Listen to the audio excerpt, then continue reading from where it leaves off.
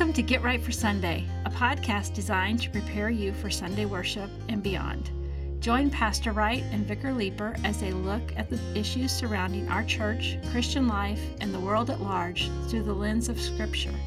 Each week, they will be guided by the upcoming passages that will be read and preached on this week, seeking to invite you into a conversation about the Word of God for you.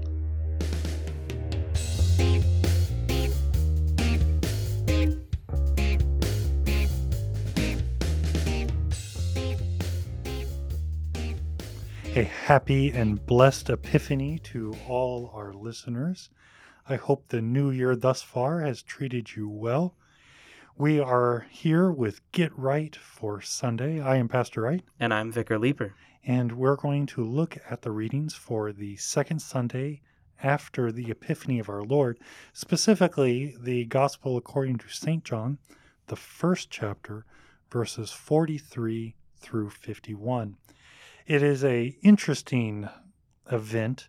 It is where Jesus starts calling his disciples, and he's going to contact Philip and Nathanael, and he's going to show them a little bit of his divine power. And so we see the next day, Jesus is walking, and he sees Philip. Well, he found Philip, and he says, "Follow me." And Philip was from Bethsaida, and the city that Andrew and Peter. Philip found Nathanael and said to him, "We have found him of whom Moses in the law and also the prophets wrote, Jesus of Nazareth, the son of Joseph." And I think it's always interesting that Nazareth is always connected to Jesus. It shows where he's from. It's part of his identity. But it's interesting. It's not like he was born there. Right. Yeah, that's just where he lived, Right. grew up, and he's a good old Nazareth boy. And to be fair, there's a prophecy connected with that Right. as well Yes. as being born, in Bethlehem. But, I guess you also have to remember that at the time, there weren't like a lot of people walking around with last names Right. like we do Yeah. today.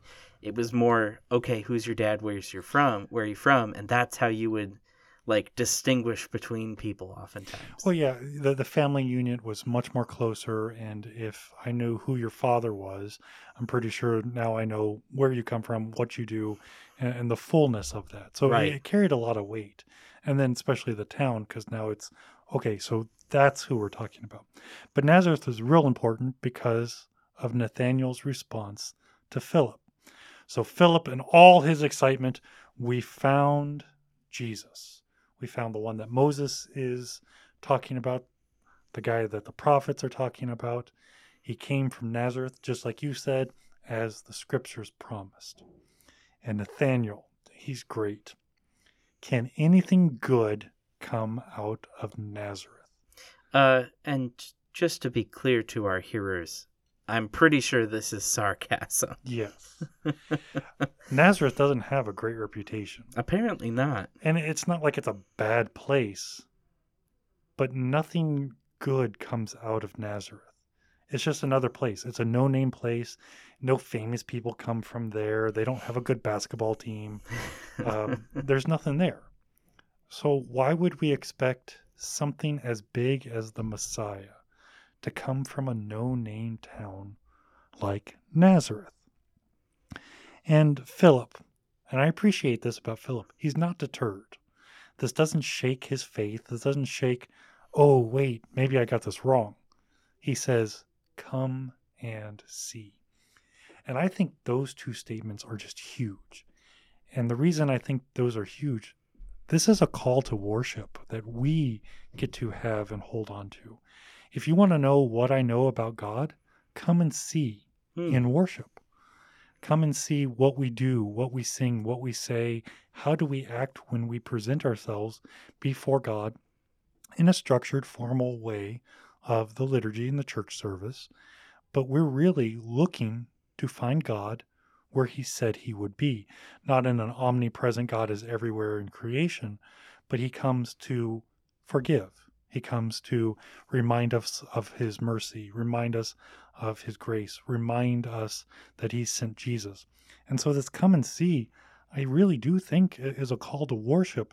And it's not Philip saying, "Hey, Nathanael, I have the guy that we're supposed to worship. Yeah. But it connects to that because we know we're supposed to worship Well, I Jesus. think it's also kind of interesting that Philip doesn't necessarily offer any apologetics, doesn't offer, Mhm. argument or reason or proof even. He just says, we found this guy, come and see for yourself. Come and take a look. Well, let's move to the future a little bit. When John the Baptist is arrested and his disciples go and talk to Jesus, Jesus makes the statement, when you went out into the wilderness, what did you expect to see and hear? Mm. And then he explains, that he's the one that's the voice in the wilderness. He's the one that's to fix the brokenhearted, so on and so forth. And again, that motif of come and see, and God reveals himself, but in a specific way for a specific mission, of course, salvation of all believers. So Nathaniel ends up going.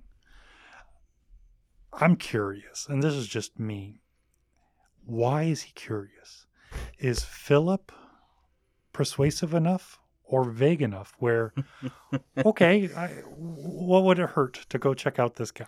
I mean, he's making a pretty big claim. Right. I found the one whom Moses in the law and also the prophets wrote about, and it's this guy Jesus from Nazareth. Like, I think that's enough to get my interest piqued, to at least come. Like, if someone told me something like that, I'll be honest, I'd probably go check it out, even if I didn't think it was real at all. Right. Just because, I'm curious enough to see, like, okay, what's really going on here? Right. And I think that's real important because I don't think this work or this Nathaniel going is a work of faith. Mm-hmm. I don't think he's moved by the Holy Spirit and like, okay, yes, I really do think that it's, well, might as well. Mm-hmm. And it's not dismissive and it's not he's along for the ride. I do think there's some genuine curiosity because like you said, that's a huge claim. Yeah. And so he goes.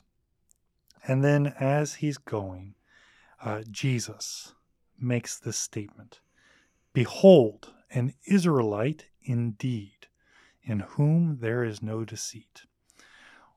Well, if you want me to like you, go ahead and stroke my ego. I'll, compliment me Exactly. like first time you see me. Yeah.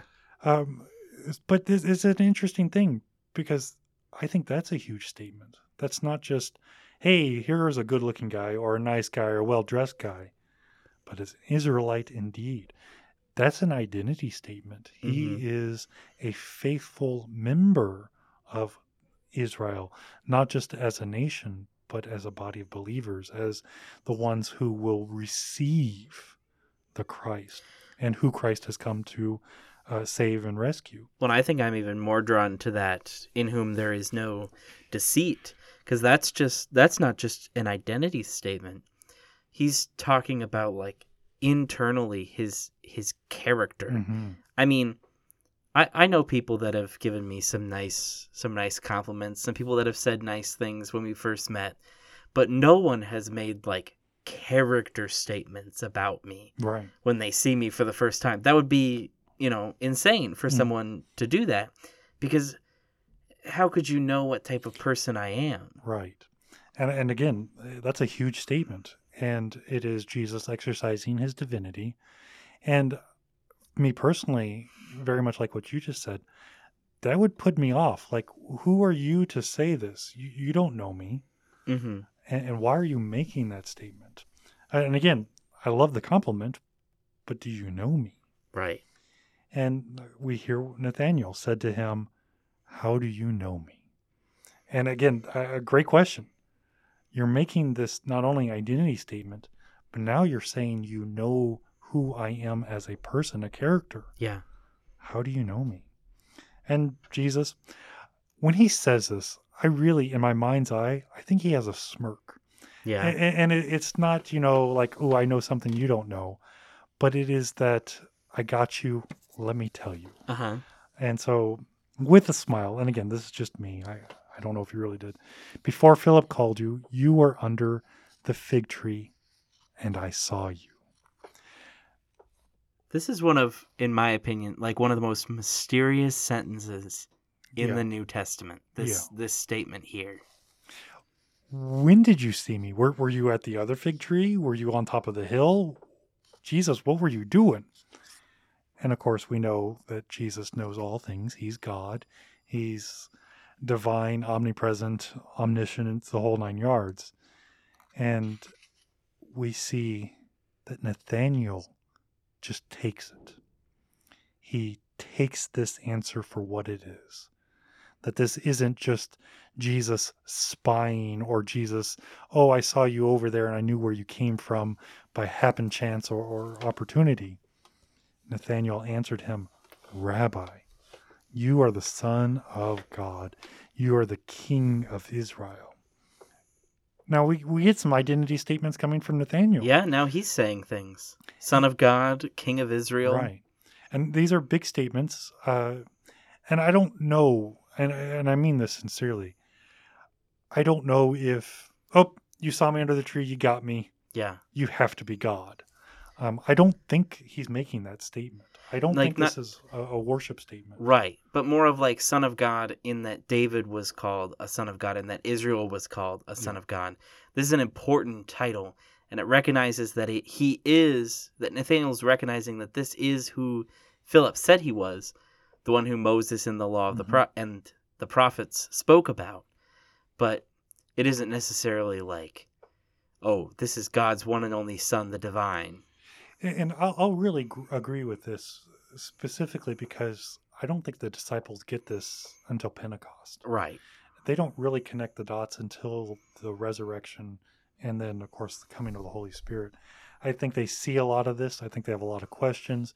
They don't understand, and I won't throw them under the bus. Right. Because if I was there, I know for a fact, I would have a lot of questions. I can't say, oh, of course I would believe. But we do have a turnaround with Nathanael. And I don't think he was hostile to Philip or Jesus. But I do think that he was weary. Jesus himself says, many will come in my name.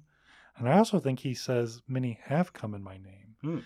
And I don't know about that. But how many times, period, have we heard the Messiah has come? Yeah. Or somebody claiming to be God in the full divine way. So we should question, right? Is this really the one who is revealed in scriptures, mm-hmm. the one that Moses and the prophets speak about? And for Nathanael, I think he's starting. And I think that's a big deal because you get rabbi. That's not a minor title. Rabbi means teacher. Right. But it is a connection. It's an honorary title. And usually as a rabbi, you're connected to a synagogue. You've gone through rabbinic school. You got your diploma from Concordia Seminary, the whole 9 yards. But to immediately attach that statement, that honorary, you are teacher, and then you are the Son of God. And I like how you put it, with David being the Son of God. That's not just a mere man. That's a title. That's a position. It's the work of God in that man. Right. And it's not just, hey, you said something really neat. I'm going to follow you. You're something bigger. And why does he do this? Because Jesus said, I saw you under the fig tree. What does that mean? You mentioned, is he like sneaking up? I've heard it proposed that maybe, Nathanael was praying under, a fig tree and Jesus is like referring to that. I think it's got to be some kind of like, almost like inside, like not an inside joke, but like an inside knowledge thing where Jesus, tells Nathanael something about himself by something about Jesus by telling Nathanael something about himself, Nathanael. Well, I could see that. I like the prayer aspect. Or maybe he was dwelling like Simeon, waiting for the consolation of the people of Israel. Yeah. And behold, he shows up. I think it's interesting. One of the things, and this is my opinion, I don't think the fig tree and this event are back to back. Oh. I think the fig tree is like early in the morning and this event is in the afternoon. So it's not like Philip went to this fig tree and got a Nathanael. same day, yeah. and so on and so forth. I think they're disconnected enough where Well, it's not Jesus was spying. right. Well, I'll throw even more at that. This fig tree might have been years ago, for all we know. Ooh, This could have been like, his favorite place. as a child. Yeah. And then, like, this is complete speculation. Right. Please, listener, take it as nothing Yes. more than that. But it might have even been way earlier than the morning. It might have been, he had his heart broken under a fig tree. Yeah. Or like this was where he would always go to like contemplate the word, or like who knows. But we don't know what it means, but it meant something to Nathaniel. Something big enough where he immediately changes. Yeah. And I just think, like, what would that have to be for me? That's a really good question. And I'll jump on that question and attach it back to come and see. Because that's the encounter with God. Yeah. And what are you receiving in worship? What do you come and see or come and hear? And not more importantly, but in your reception of that, how do you take that and live? What is that changing point from this is the thing I do or the thing I should be doing to I'm doing something in participation in response to what God has said? God hasn't spoken to me and said, hey, when I saw you sitting in your favorite chair, but I still come and see the work of the Lord, come and hear the work of the Lord. I think that's a wonderful question. And I think it's something that we probably should dwell on, not necessarily in this podcast, but in the life of faith, especially when we're reading the scriptures. How is the Holy Spirit working to change our curiosity or even our doubt to just faith, to life in the sanctified baptismal life that's been given? Yeah. I think that's a huge question. Good question. Mm-hmm. No, it really is. Because like you're pointing out, every weekend, every Sunday or Saturday, we come and see. And sometimes we come full of faith, ready to follow, wherever God will lead us. And sometimes we walk through those doors in doubt, in skepticism. But who we always meet there is Christ, who knows us, who knows everything about us and cares about us and calls us to follow him. And I think that's why we keep coming back, because this is where Christ can be found for us. Well, and to just flow on that, you got Jesus, again, talking to Nathaniel. He says, because I said to you, I saw you under the fig tree, do you believe? You will see greater things than these. And he said to him, truly, truly, I say to you, you will see heaven opened and the angels of God ascending and descending on the Son of Man. I don't know about you, but I would be tickled pink to see an angel. At the same time, I'd be scared because you always hear, fear not. If the angel has to tell you not to fear. Every single angel has to say, fear not. Yeah, it's kind of a scary double-edged sword on that one. But Jesus, because I said, I saw you under the fig tree, you're willing to believe. I have so much more to give you. Yeah. And I, again, this is just me thing. I think Jesus is very upfront. I'm not just doing works for the sake of works. I'm not flexing my divinity so that you will see these neat tricks. I'm not a magician trying to prove myself to you or anything, And I think actually there's something here for us too, because we talked about this as like an identity thing, that Jesus is essentially saying like, I know you. And this reminds me of all the ways that he would speak to, the prophets and even to David, saying, I knit you together in your mother's womb. Yeah. Before you were born, I knew you. God makes these statements of knowledge of his people, but that's not the end. Right. That's just the beginning. And that's kind of how I see this with Nathaniel here. He's so amazed, like, this guy knows me. This Son of God, this King of David knows me. And Jesus says, that's just the beginning. That's just where this starts. Oh, absolutely. And that's the truly exciting part. Because, not only you'll see bigger things than this, and then makes the whole idea or the concept, heaven itself will open. Angels will be seen up and down.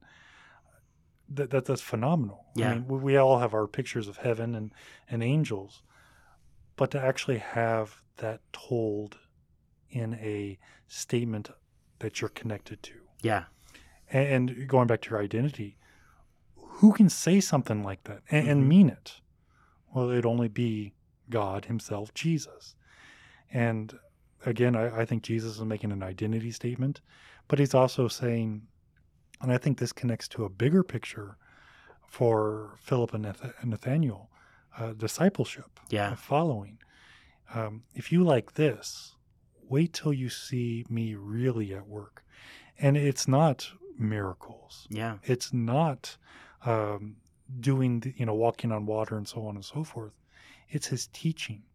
It's the death and resurrection. It's his coming back and saying, peace be with you. It's his ascension. It is what he opens. It's what they receive in Pentecost. And I think that's just, again, is fascinating because I get all the dots connected. Yeah. And I really do think it's like, oh, that's what he means. Mm-hmm. That's what we have. And of course, it's only after hindsight 2020, right, so on and so forth. But again, your statement, the identity of God with us. And he is saying, I am beginning this work. Yeah. And I really like that beginning aspect because we do not have the fullness of God's work until the resurrection. Mm-hmm. And that's our true full beginning. Mm-hmm. And we're waiting for life to start, literally. And so what great joy do we have in this text? And especially with the discipleship, we get to follow Christ because he has called us. And he has called us to come and see his work. Yeah. In us, on us, through us, with us. And that is the joy of being the church and his people and his disciples today. This call to discipleship, yeah, it's just the beginning. Yeah. There's so much more that awaits you when you follow him. His identity as Christ, your identity as his child, that's where it all starts, but that's not where it ends. And I think that's so cool. It is. And we take great joy that it's the work of God through the Holy Spirit that we get to have this gift. And that is why we gather on the weekends. That is what Holy Cross is all about. Christ coming to us so that we will have his life here and now and in the fullness of the bodily resurrection.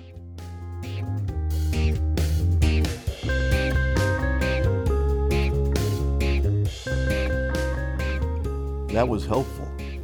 Thank you, Pastor and Vicar, for taking our questions to the Scriptures. And thank you for joining us.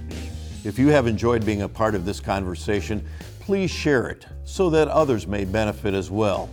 And feel free to continue today's conversation by contacting Pastor Wright and Vicar Leeper at getrightforsunday@gmail.com. Services at Holy Cross Lutheran Church are 6 p.m. Saturday and 8 and 9:45 a.m. on Sunday. That 8 o'clock service is live streamed on our Facebook page and our website. Thank you. And we hope that you'll join us again next week to Get Right for Sunday.